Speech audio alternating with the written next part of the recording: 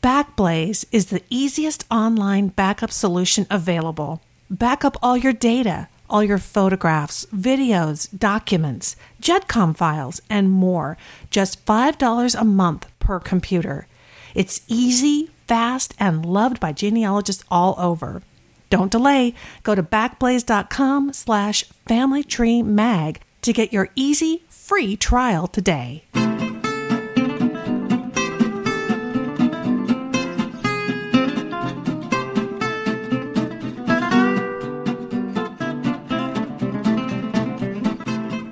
Welcome to the Family Tree Magazine podcast, the show from America's #1 genealogy magazine. I'm your host, Lisa Louise Cook.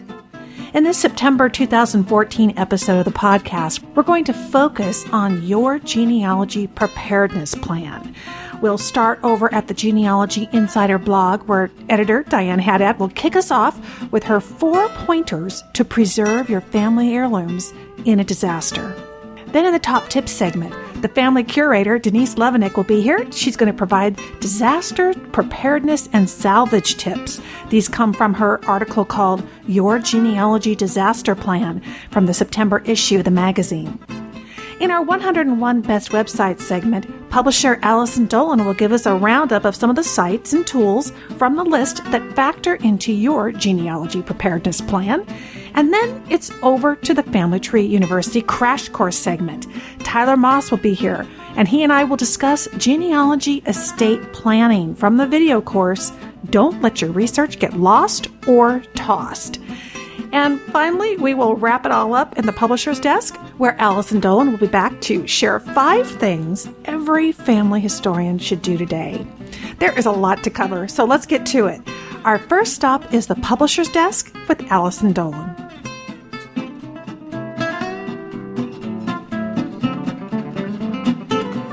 We're going to kick off this episode with news from the blogosphere, and here to give us the scoop is the Genealogy Insider blogger, Diane Haddad. Hi, Diane. Hi, Lisa. You know, in this episode, we're going to be talking about our genealogy preparedness plan. And I noticed that over at the Genealogy Insider blog, you wrote a very applicable article on September 3rd. It's called 4 Pointers to Preserve Your Family Heirlooms in a Disaster. Share that with us, because I think that's something everybody has on their mind. Yeah, and it's not really fun to think about, but people would, if people took these steps, I think it would make things easier if, something bad would happen. So the first step that you want to do is to make an inventory of what you have in your home that's a family heirloom. And this is a good step just for organization in general and also for insurance purposes. Take a picture of every item, write down a description of it and where it came from, and then where it is in your house. And then you can do that either in a document on your computer, or you can actually do it on paper. And then keep a copy of it not in your house, so that if something bad were to happen, you'd have a copy of this that's still available to you. That's a good idea. I mean, having it in a different location.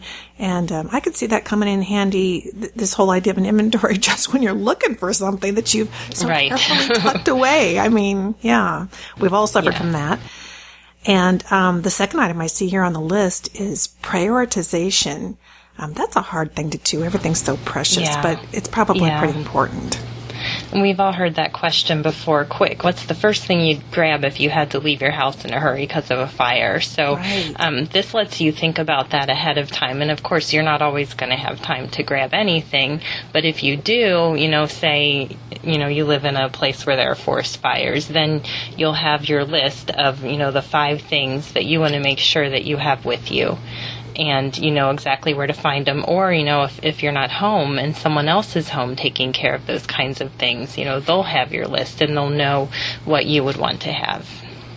Yeah, it kind of just takes one more little piece of stress out of the situation, hopefully. And like you say, particularly for somebody who is there when you're not. Great idea. And what's your third pointer?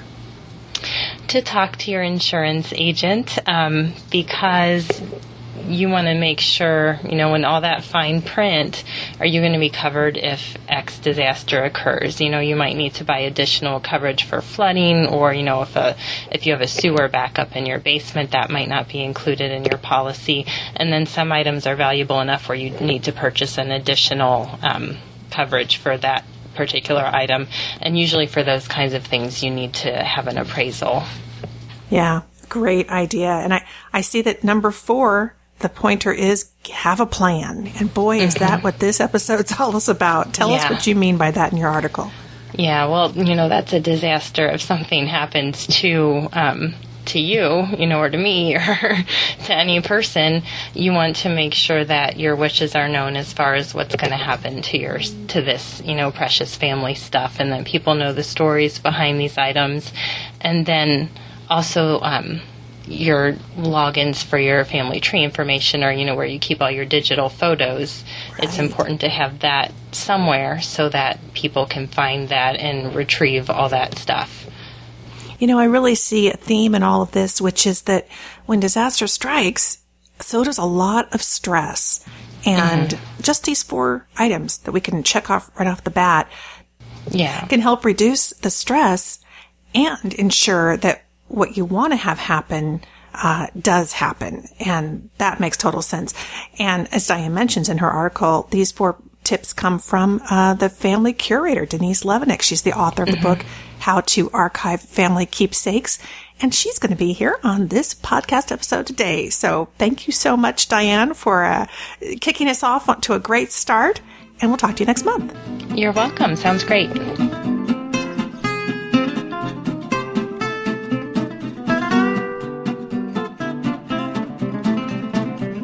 What would become of your genealogy research in a fire or a flood or, a computer crash? Well, Denise Levenick is here to talk about a 2-part plan to safeguard your family archive in the face of disaster. And this is coming from her article. It's called Your Genealogy Disaster Plan. It's in the September 2014 issue of Family Tree Magazine. Welcome back to the show, Denise. Hi, Lisa. Thanks so much for inviting me to talk with you today. You bet. And your article just fits in perfectly with this episode theme, your genealogy preparedness plan. And you've really kind of covered all the bases. I see it's kind of broken into 2 parts. We've got before the disaster strikes, and then we have after the disaster. And I'm guessing that those listening are thinking, well, let's talk about before the disaster strikes, because maybe I don't have all my ducks in a row quite yet. The first item in your list was learn your risks. What do you mean by that? Well, actually, I was quite surprised when I started researching for this article to find how much risk all of us have every day. I mean, I live in Southern California, so I don't worry too much about hurricanes and tornadoes, but of course, earthquakes here. But I was just surprised to discover that, water damage from so many different things can occur almost anywhere. And it's not just weather related, but if you live in a newer housing development, a lot of times the floodplain can be changed. And so where you didn't ever have any kind of water-related flooding risk before, you may now have that flooding risk. I was surprised to learn that. Yeah. In fact, I moved into a new neighborhood for us, and talking to the neighbor about which way does the water go and what happens here, because this is a totally different environment for me. You talk about there's a website, the Federal Alliance for Safe Homes Interactive Peril Map. This sounds very important.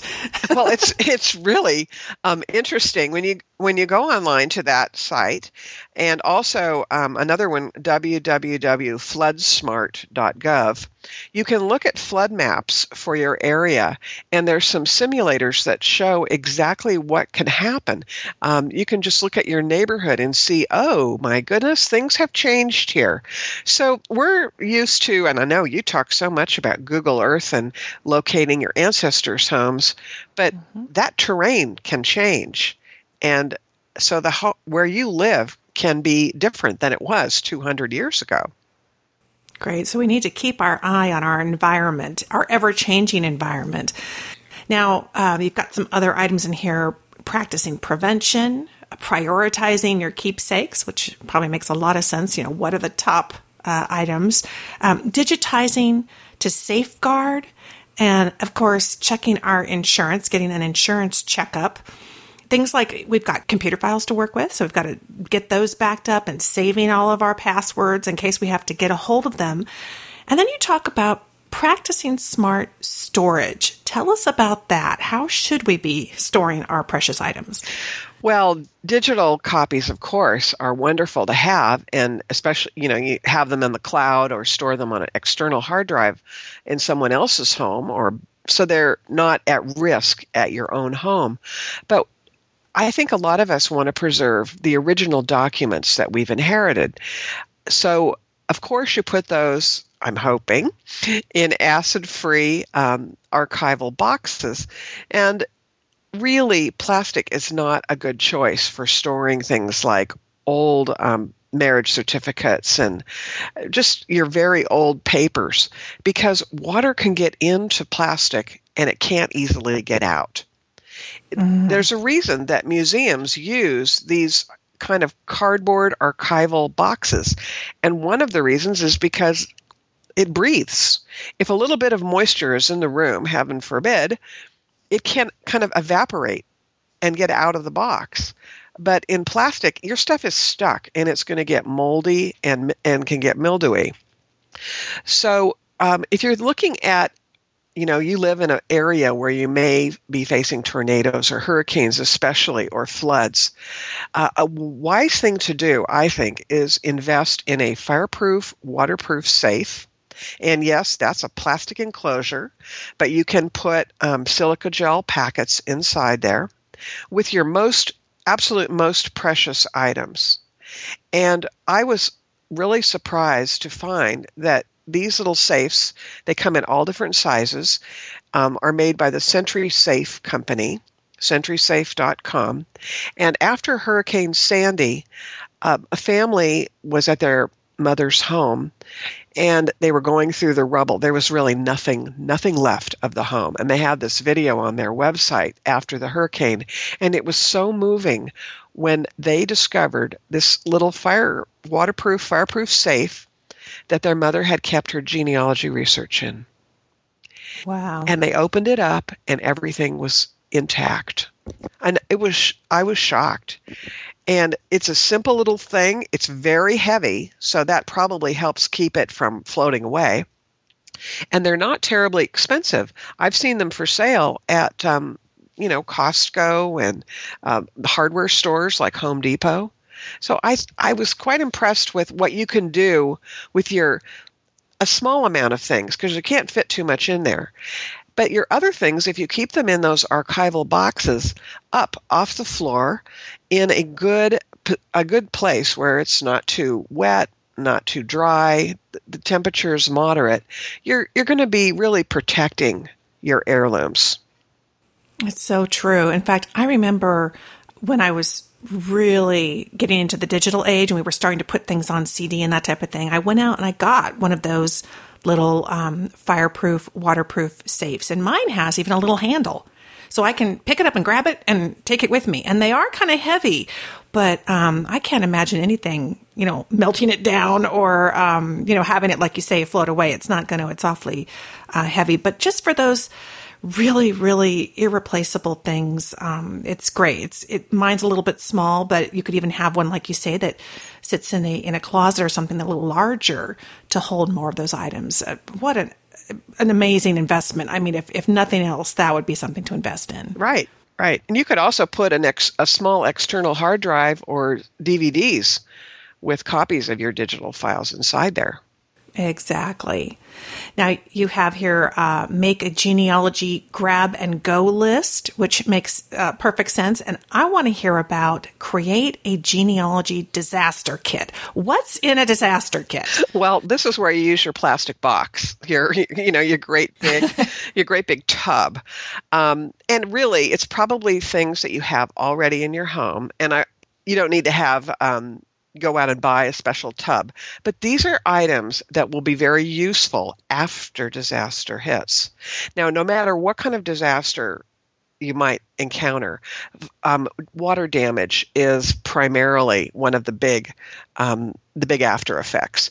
So if you have a tub that you can fill with clean water and disposable gloves that you can wear, like latex gloves. Also, you might want a face mask, and because you get a mold and mildew. You can use the tub for storage, and then you can use it as a washing station, because if your house gets flooded and you have photos that get wet and muddy, you need to rinse them off. So the tub, wax paper, which can be used to interleave wet papers and photos, paper towels or some kind of blotting material, like even sheets, plastic tarps or cotton sheets to dry them on your photos. A fan is really helpful. If you know where there's a fan located, you can, if you have electrical power, you could turn it on to help dry things out.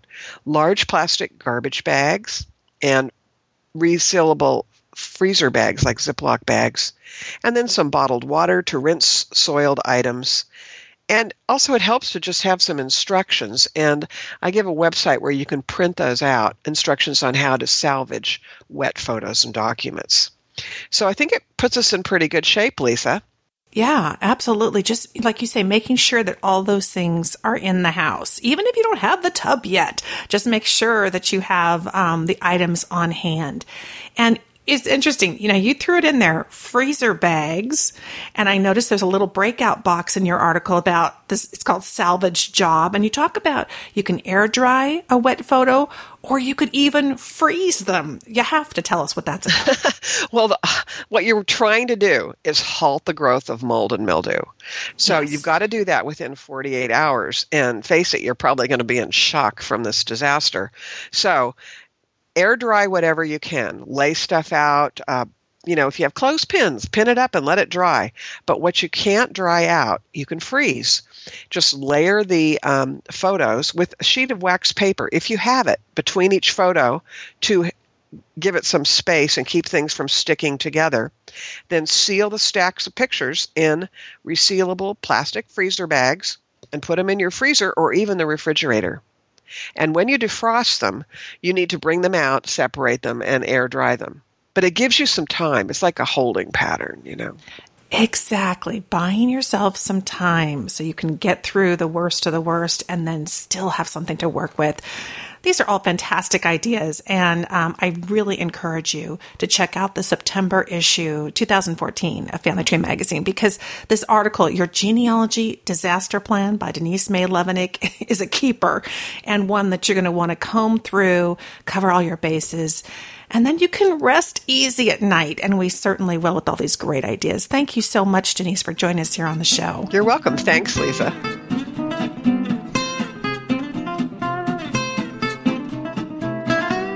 In this 101 Best Websites for Tracing Your Roots segment, I've invited Allison Dolan, the publisher of Family Tree Magazine, to join me for a roundup of some of the sites and tools from our list that factor into your genealogy preparedness plan. Hi, Allison. Hi, Lisa. In this case, it's almost impossible to pick one, and I know that you have a couple of favorites among this list of, sites and tools and things that can help us be prepared. What would be one of the first ones you'd pick out of the list?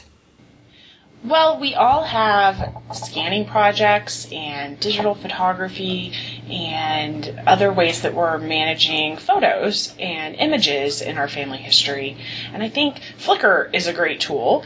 We've named that as one of the best websites for genealogy because mainly of all of the great photo collections that are stored on Flickr that you can access, but it's also a great tool for using in your own family history, your own photos, to serve as sort of a backup and a sharing tool. We've talked before about the idea of lots of copies keep things safe, and that's a great way to have alternate copies of your photos out there in the cloud where other people can access them. And then it also, as a bonus, it's a collaborative tool that you can actually swap and share and coordinate with other members of your family, where you can have like one giant photo archive. Yeah, absolutely. I mean, it's got so many different features to it. And I know that you can set up an account. You can get your free account, and then you can set one up for the other members of your family. And like you say, really work together. Now, if you're new to Flickr, here's the key. It's FLICKR. There's no ER in there. So it's FLICKR.com. And that's a free service. All right. How about all of our notes and all that kind of stuff? Well, of course, we do a lot of note-taking in genealogy, and we talk a lot on this program and in our publication and in our educational programming about the free tool Evernote, which is a solution that is really ideal for backup because it creates and keeps copies of your notes in the cloud. So as you're doing your genealogy note-taking, it will sync across your other devices as well as your computer, your hard drive that you're working from. And so in the event that your hard drive or your laptop ends up in a flood or a fire or something and you can't retrieve those notes, they'll be right there for you from any computer that you might access from, just because it's done that syncing into the cloud. Exactly. And it's free. I mean, to think that you're creating notes, you've got this great tool for your note taking and your sources, but it's automatically backing up for you, which is terrific. And the other thing is, like you say, if you end up somewhere where you don't even have your computer with you, as long as you can tap onto somebody else's computer, you can go to evernote.com and sign into your account, and all your notes are there, which is fantastic. So that's a great advantage, let alone all the other wonderful things that Evernote does.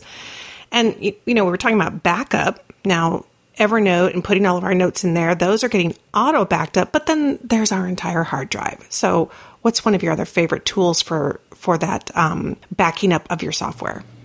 Well, everybody has a favorite family tree program that they use to input their data.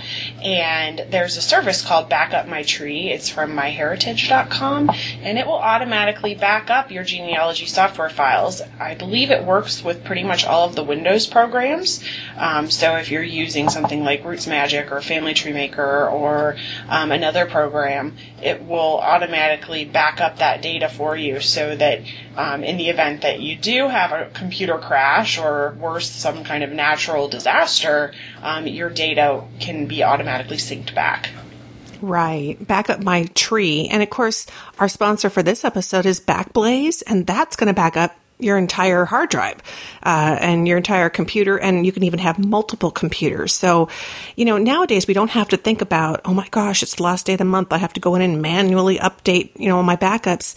Services like these can just do it automatically, which I love.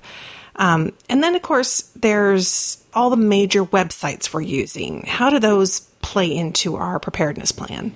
Well, sure. I mean, if you think about it, what we talked about before in terms of lots of copies keep stuff safe, all those online tree management databases and tools that you can find on sites like Ancestry.com, Family Search, MyHeritage, Tribal Pages, and some of the others on our 101 Best Websites list.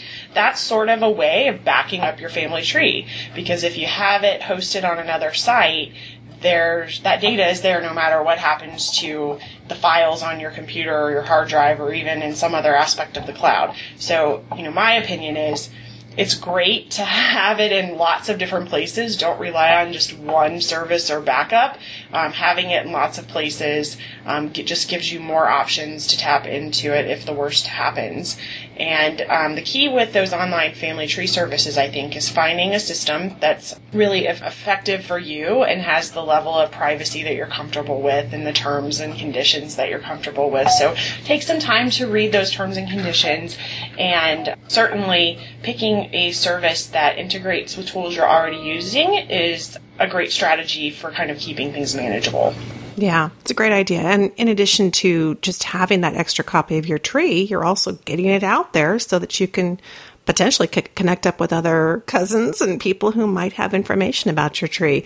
And I don't know, I I love having my stuff out there, attracting cousins as a backup to my system. But I think if we keep our eyes focused on where's the master, so maybe your genealogy software on your hard drive is your master copy. That's where all the original edits happen.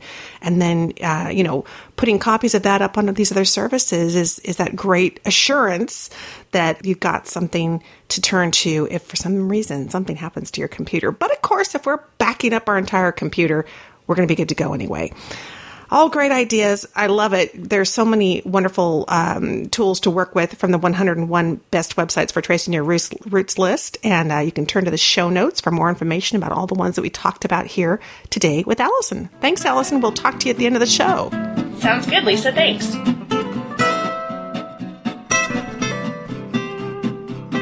As you heard at the top of the show, this episode is sponsored by Backblaze. It's the easiest online backup solution available. And I've invited Backblaze CEO Gleb Budman to join me for a few minutes to answer some very common questions about online backup. Welcome back to the show, Gleb. Thanks, Lisa. Good to be here. Gleb, why is just saving things to an external hard drive not enough to protect our files? It's great when people save stuff to an external hard drive, but there are some problems. One is that it's manual typically, which means people have to remember to do it and they have to find the right things to move over. And all of that means often it doesn't happen. So that's the first problem. Now, sometimes, like if you're using a Mac, people have Time Machine and it's more automatic. But the problem with an external hard drive is it's still local to your computer. So all of the typical things, many of the typical things that would destroy data on your computer will destroy your backup as well. So if you have a fire, if you have a flood, if someone breaks into your house and steals your computer, they're not going to leave your external hard drive and go, you know what, I'll be nice and just leave it for you. So those are some of the common things that we've seen, and we've had lots of people that we've seen where they were backing up to an external hard drive and something happened to their computer and it destroyed their backup as well. Yeah, that's been kind of a reoccurring theme throughout this episode, is in talking to different experts that it's really smart to have things in a completely different location, and that's what you're really talking about here. Now, some of the listeners out there, they may already have a service like iCloud or Google Drive or Dropbox. Does that mean that they already have all their stuff already backed up? Unfortunately, that's a common misconception. I've talked to lots of people that say, no, I'm all good. I have iCloud or I have Google Drive or Dropbox. And the problem is that the reality is their files are not actually backed up most likely in those services. So to give an example, with iCloud, your files from your computer aren't actually getting backed up. What iCloud does is it takes your photos and sends them to your computer and puts some of them temporarily in the cloud.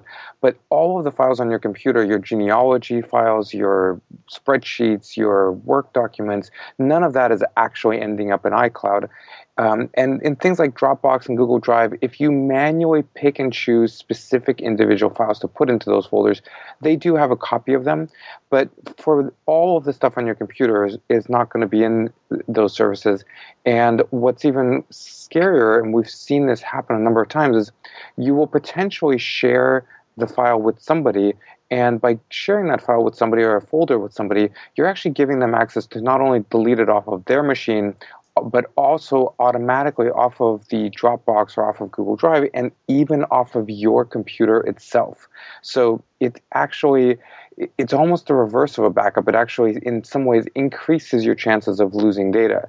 Now, I love these services, and I actually use all three of them for the actual purposes they were designed for, which is sharing files and synchronizing files between devices. But none of them are actually a real backup for all of your data. Oh, great point. And of course, that's exactly what Backblaze is designed for. It's not only that backup, but it's the restoration of our files. Tell folks who are listening how they can get started. How can they give Backblaze a try? Sure. They just go to backblaze.com/familytreemag. And it's Backblaze, BACK, Blaze, BLAZE, /Family Tree Mag. And there's a 15-day free trial there. It's completely functional. It'll take you about a minute to get started. The entire experience is you simply enter your email address, pick a password, and click the download button. That's it. You're done. We automatically will start backing up all of the files on your computer, all of the files on your external hard drives if you have any, and they'll just automatically get encrypted so that they're secure, and they'll be backed up to the cloud. We provide completely unlimited amount of storage for all of your files. And if you decide you like the service, it's just $5 a month to keep it, and you can have everything backed up automatically. You never have to do anything. And when it's time to restore data, you can recover it by downloading it. You can have us FedEx you a USB drive or a USB flash key, or you can even access it on your iPhone or Android phone. And you can get access to a single file, or you can get all of your data back, whatever you want.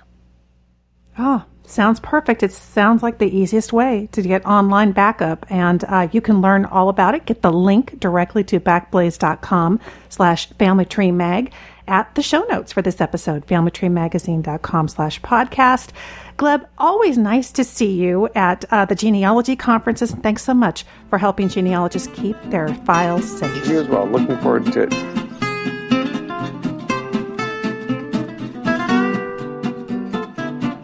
Well, as you know, our theme for this podcast episode is your genealogy preparedness plan.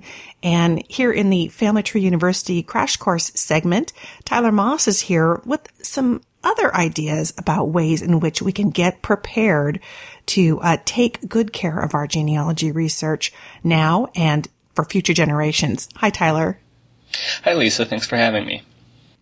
You know, we've been talking about all these different ways in which we can kind of make sure that we're covering all the bases and being prepared to take good care of our research, from, you know, disaster preparation and salvage tips. But there's another disaster that can happen, which is what happens to research that isn't taken care of and planned for after we're gone. And I believe there's been a video on that in one of the virtual conferences. Is that right? That's right, Lisa. In our most recent virtual conference, we had a video actually from Denise Levinik, who you're having talk on this exact episode, I believe. But this particular video that she did was called Genealogy Estate Planning. Don't let your research get lost or tossed. And this was a half-hour video that really discussed, you know, the aspect of genealogy we really don't think about, which is when we pass on, who is going to inherit, you know, all the hard research and, you know, facts that we've collected about our family throughout the years. Yeah, exactly. I mean, we're very in the moment. We know we're doing all the right things. We've been, you know, taking good care of things along the way, but then there's what happens after us. And what are some of the ideas that she gives in that video as far as how do you help kind of incorporate your research into your estate planning? Well, I think that the main point that she really hammers home while she discusses a number of different strategies is that you really have to plan ahead. And I think the problem is that it's just a difficult thing to have to think about, you know. There's many different things that can happen when you really think about it to your genealogy after you pass, whether that, you know, it remains in the family or it's given to a colleague, donated to an institution, or in worst case scenario, it's donated to a thrift store or even tossed in the trash. So you really have to be planning ahead. You have to know what you have and decide what goes where. You know, is there certain specific pieces you want to send to, you know, one family member and certain pieces you want to send to another? Is it something you do want to think about donating to an institution? And if so, which institution? It's also important to determine the significance of the items, especially if you're including, you know, family heirlooms. And that includes determining the value and evaluating, appraising, and insuring everything. And really just writing down your wishes so that way it's very clear what you want done when you're no longer there to say it in person. Exactly. There's a lot we can do now. Like you were saying, you could be talking to, and really, you know, I always recommend to my listeners to keep an eye out to identify who's the person who will kind of be the keeper. And it doesn't have to be the next genealogist in the family. It just needs to be somebody who's got a firm understanding of what it is you're trying to accomplish and the value in the research, so that if they're not a genealogist, they will be committed to finding that next family historian. And sometimes it's a direct descendant, but sometimes it's a niece or a nephew or a cousin. And having that, I call them the caretaker, somebody who's going to take that role to make sure that it moves on to the next place. And you mentioned in terms of we can actually donate our research to repositories and libraries. And I think in that case, it's important to really sit down and talk with that archive or repository to understand what they do with it. Because once we hand it over, then it's legally theirs, and they can decide if down the road they don't have space for it, they can get rid of it. So really making sure that we understand what's the future and that everybody's on the same page. And I know there's lots of resources out there that can help us with that. Is there something specific that Denise talks about in terms of if we want to donate our stuff to an archive or a library? How does a person even figure out how to do that? Well, so she talks about a step-by-step donation worksheet that she includes in the video, and talks about specifically what archives are looking for, which I think is the most important part. And I think, there's just so many different places that you have to go and reach out to them yourselves. But the things that she says, according to her video, that archives are looking for are things such as photos and letters, documents from people of local significance, things that'll add to the context of local history, items related to historic events as seen through the eyes of a community member, or, local associations with famous people, events, or businesses. And so those are the sort of things that you have to keep in mind when you're going through your items about what exactly you'd want to be presenting to the archive or society that you are thinking of donating to. And I think that you just need to kind of come up with a list of different places you would be interested in and reach out to all of them. Yeah, and the Society of American Archivists has a great little free brochure. There's actually, I believe, 2 of them on their website that will kind of help you with that process of donating your personal or family papers to a repository. And it's at archivist.org, and it's actually www.archivist.org. I will put the entire link directly to the brochures in the show notes, because that can help get people up and running very quickly. And then, of course, there's this terrific video which really covers all the different aspects, not just donations, but the whole idea, the whole concept of estate planning, which is so critical. And it's by our own Denise Levenick, who was here earlier on the podcast. So we'll have a link to that video in the show notes.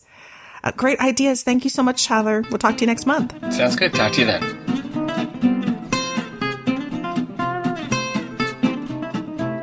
It's time to head back to the publisher's desk with our very own Allison Dolan. Welcome back, Allison.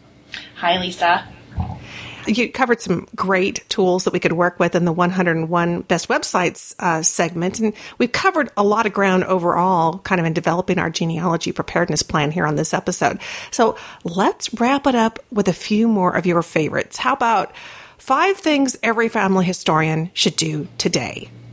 Yeah, this is great for me because I think it encapsulates everything that we've probably talked about throughout the episode into 5 concrete steps that you can take now to make sure that you are ready in case something happens. So the first thing, backup, backup, backup. We've talked about this throughout the episode, how important it is to have those backups. So whether you're doing it to the cloud, to CDs, flash drives, what have you, I would recommend multiple steps, actually. Make sure that you take that step to get your data backed up so that your data is safe and you're not sorry later. Yep, I think that'll be our mantra. All right, number 2. Number 2. We've talked a bit, too, about lots of copies keep stuff safe. Make sure that you give copies to someone else somewhere else. The last thing you want is to have your data backed up on a flash drive that's in your home so that it's also lost if an emergency takes place. If you have it at Aunt Lucy's house, 150 miles away, it may be more likely to survive if something like a natural disaster happens. So make sure that you've got multiple copies of your data and that you aren't storing all of those copies in one location where they would be vulnerable to a disaster. good point. And like Denise said earlier in the show about even having that little fire safe, that portable one that you can grab and put in a flash drive full of the most important things. I mean, it just cannot hurt. All right, number 3. Number 3, purge the unimportant. So I think one of the things that people struggle with backups and managing all of the files and ensuring that all of your materials are safe is that you have so much stuff, because let's face it, genealogists like to collect things. That's what we do. But, one thing that I found is that you have to keep it manageable. So, don't keep every scrap of paper. Weed out what you can that's not truly important. All of the papers, you don't need to have 7 copies of everything. Heirlooms too, what's truly valuable, what isn't. If you keep it to what's truly important, it's a lot easier to prioritize what you want to get out or store in a different way or someplace else. Managing all of that becomes so much easier when you're really focusing on the things that are truly important and meaningful, as opposed to trying to control everything. Yeah, and you mentioned Evernote in the 101 list. And, if you're really struggling, just scan it, throw it into Evernote, and then toss the paper. At least that way, there's a copy you can put your hands on if you need to, but it's not, swarming over your desk. All right, number 4. Number 4, my tip is to have an action plan. So the last thing that you want to be thinking about when if there's an earthquake or a tornado or a flood or even a computer crash is, oh no, what do I do now? If you have some concrete steps laid out of what you're going to do, it's going to be so much easier for you to just put that plan in place, act, and take care of it than it is if you aren't ready. So part of this episode, what inspired is helping you create that action plan. So hopefully you've gotten some good tips from our interviews today to help you create that action plan for yourself. Oh, yeah. And Denise's article as well. I mean, you're absolutely right. When we're in a panic, it's hard to think straight. Thinking it through in the comfort of safety at the time where everything is working wonderfully, that's the time to lay it out. And then you can just turn to it and not have to worry about thinking it all through then. Great idea. And how about number 5? What's our wrap up? My last suggestion is, no matter what, be safe. I hear so many things on the news about, a fire that happened or an earthquake or some kind of disaster, and people are totally just devastated by what has happened in their lives. And while it's great to want to keep all of your things, the most important thing is to make sure that you take care of you. So when you're working on your action plan, having something that you can quickly grab and run out of the house with is ideal. You don't want to be worrying about a photo album when your life might potentially be at stake. So make sure you take that into consideration. That's right. We can always go back and do it again, which could be kind of fun. But no. As we always say, the living come first, right? Yeah, just keep things in perspective and make sure that you're taking care of you. Great ideas. Great way to wrap up a really important episode. Thank you so much. We'll talk to you next month. Thanks, Lisa.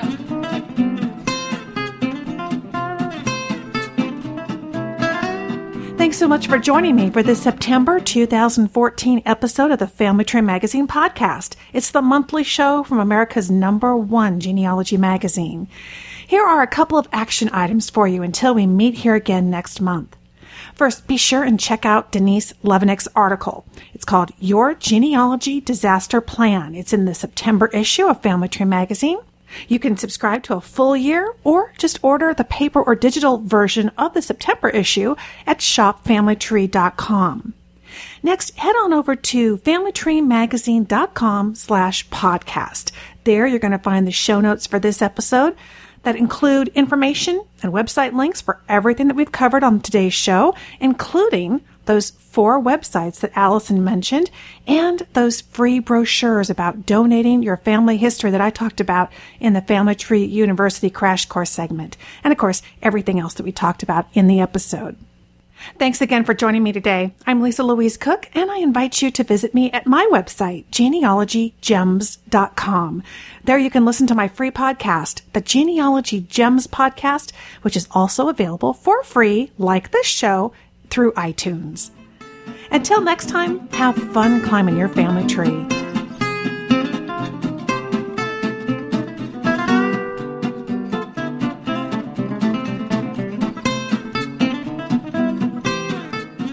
Backblaze is the easiest online backup solution available. Backup all your data, all your photographs, videos, documents, JetCom files, and more. Just $5 a month per computer. It's easy, fast, and loved by genealogists all over. Don't delay. Go to backblaze.com/familytreemag to get your easy, free trial today.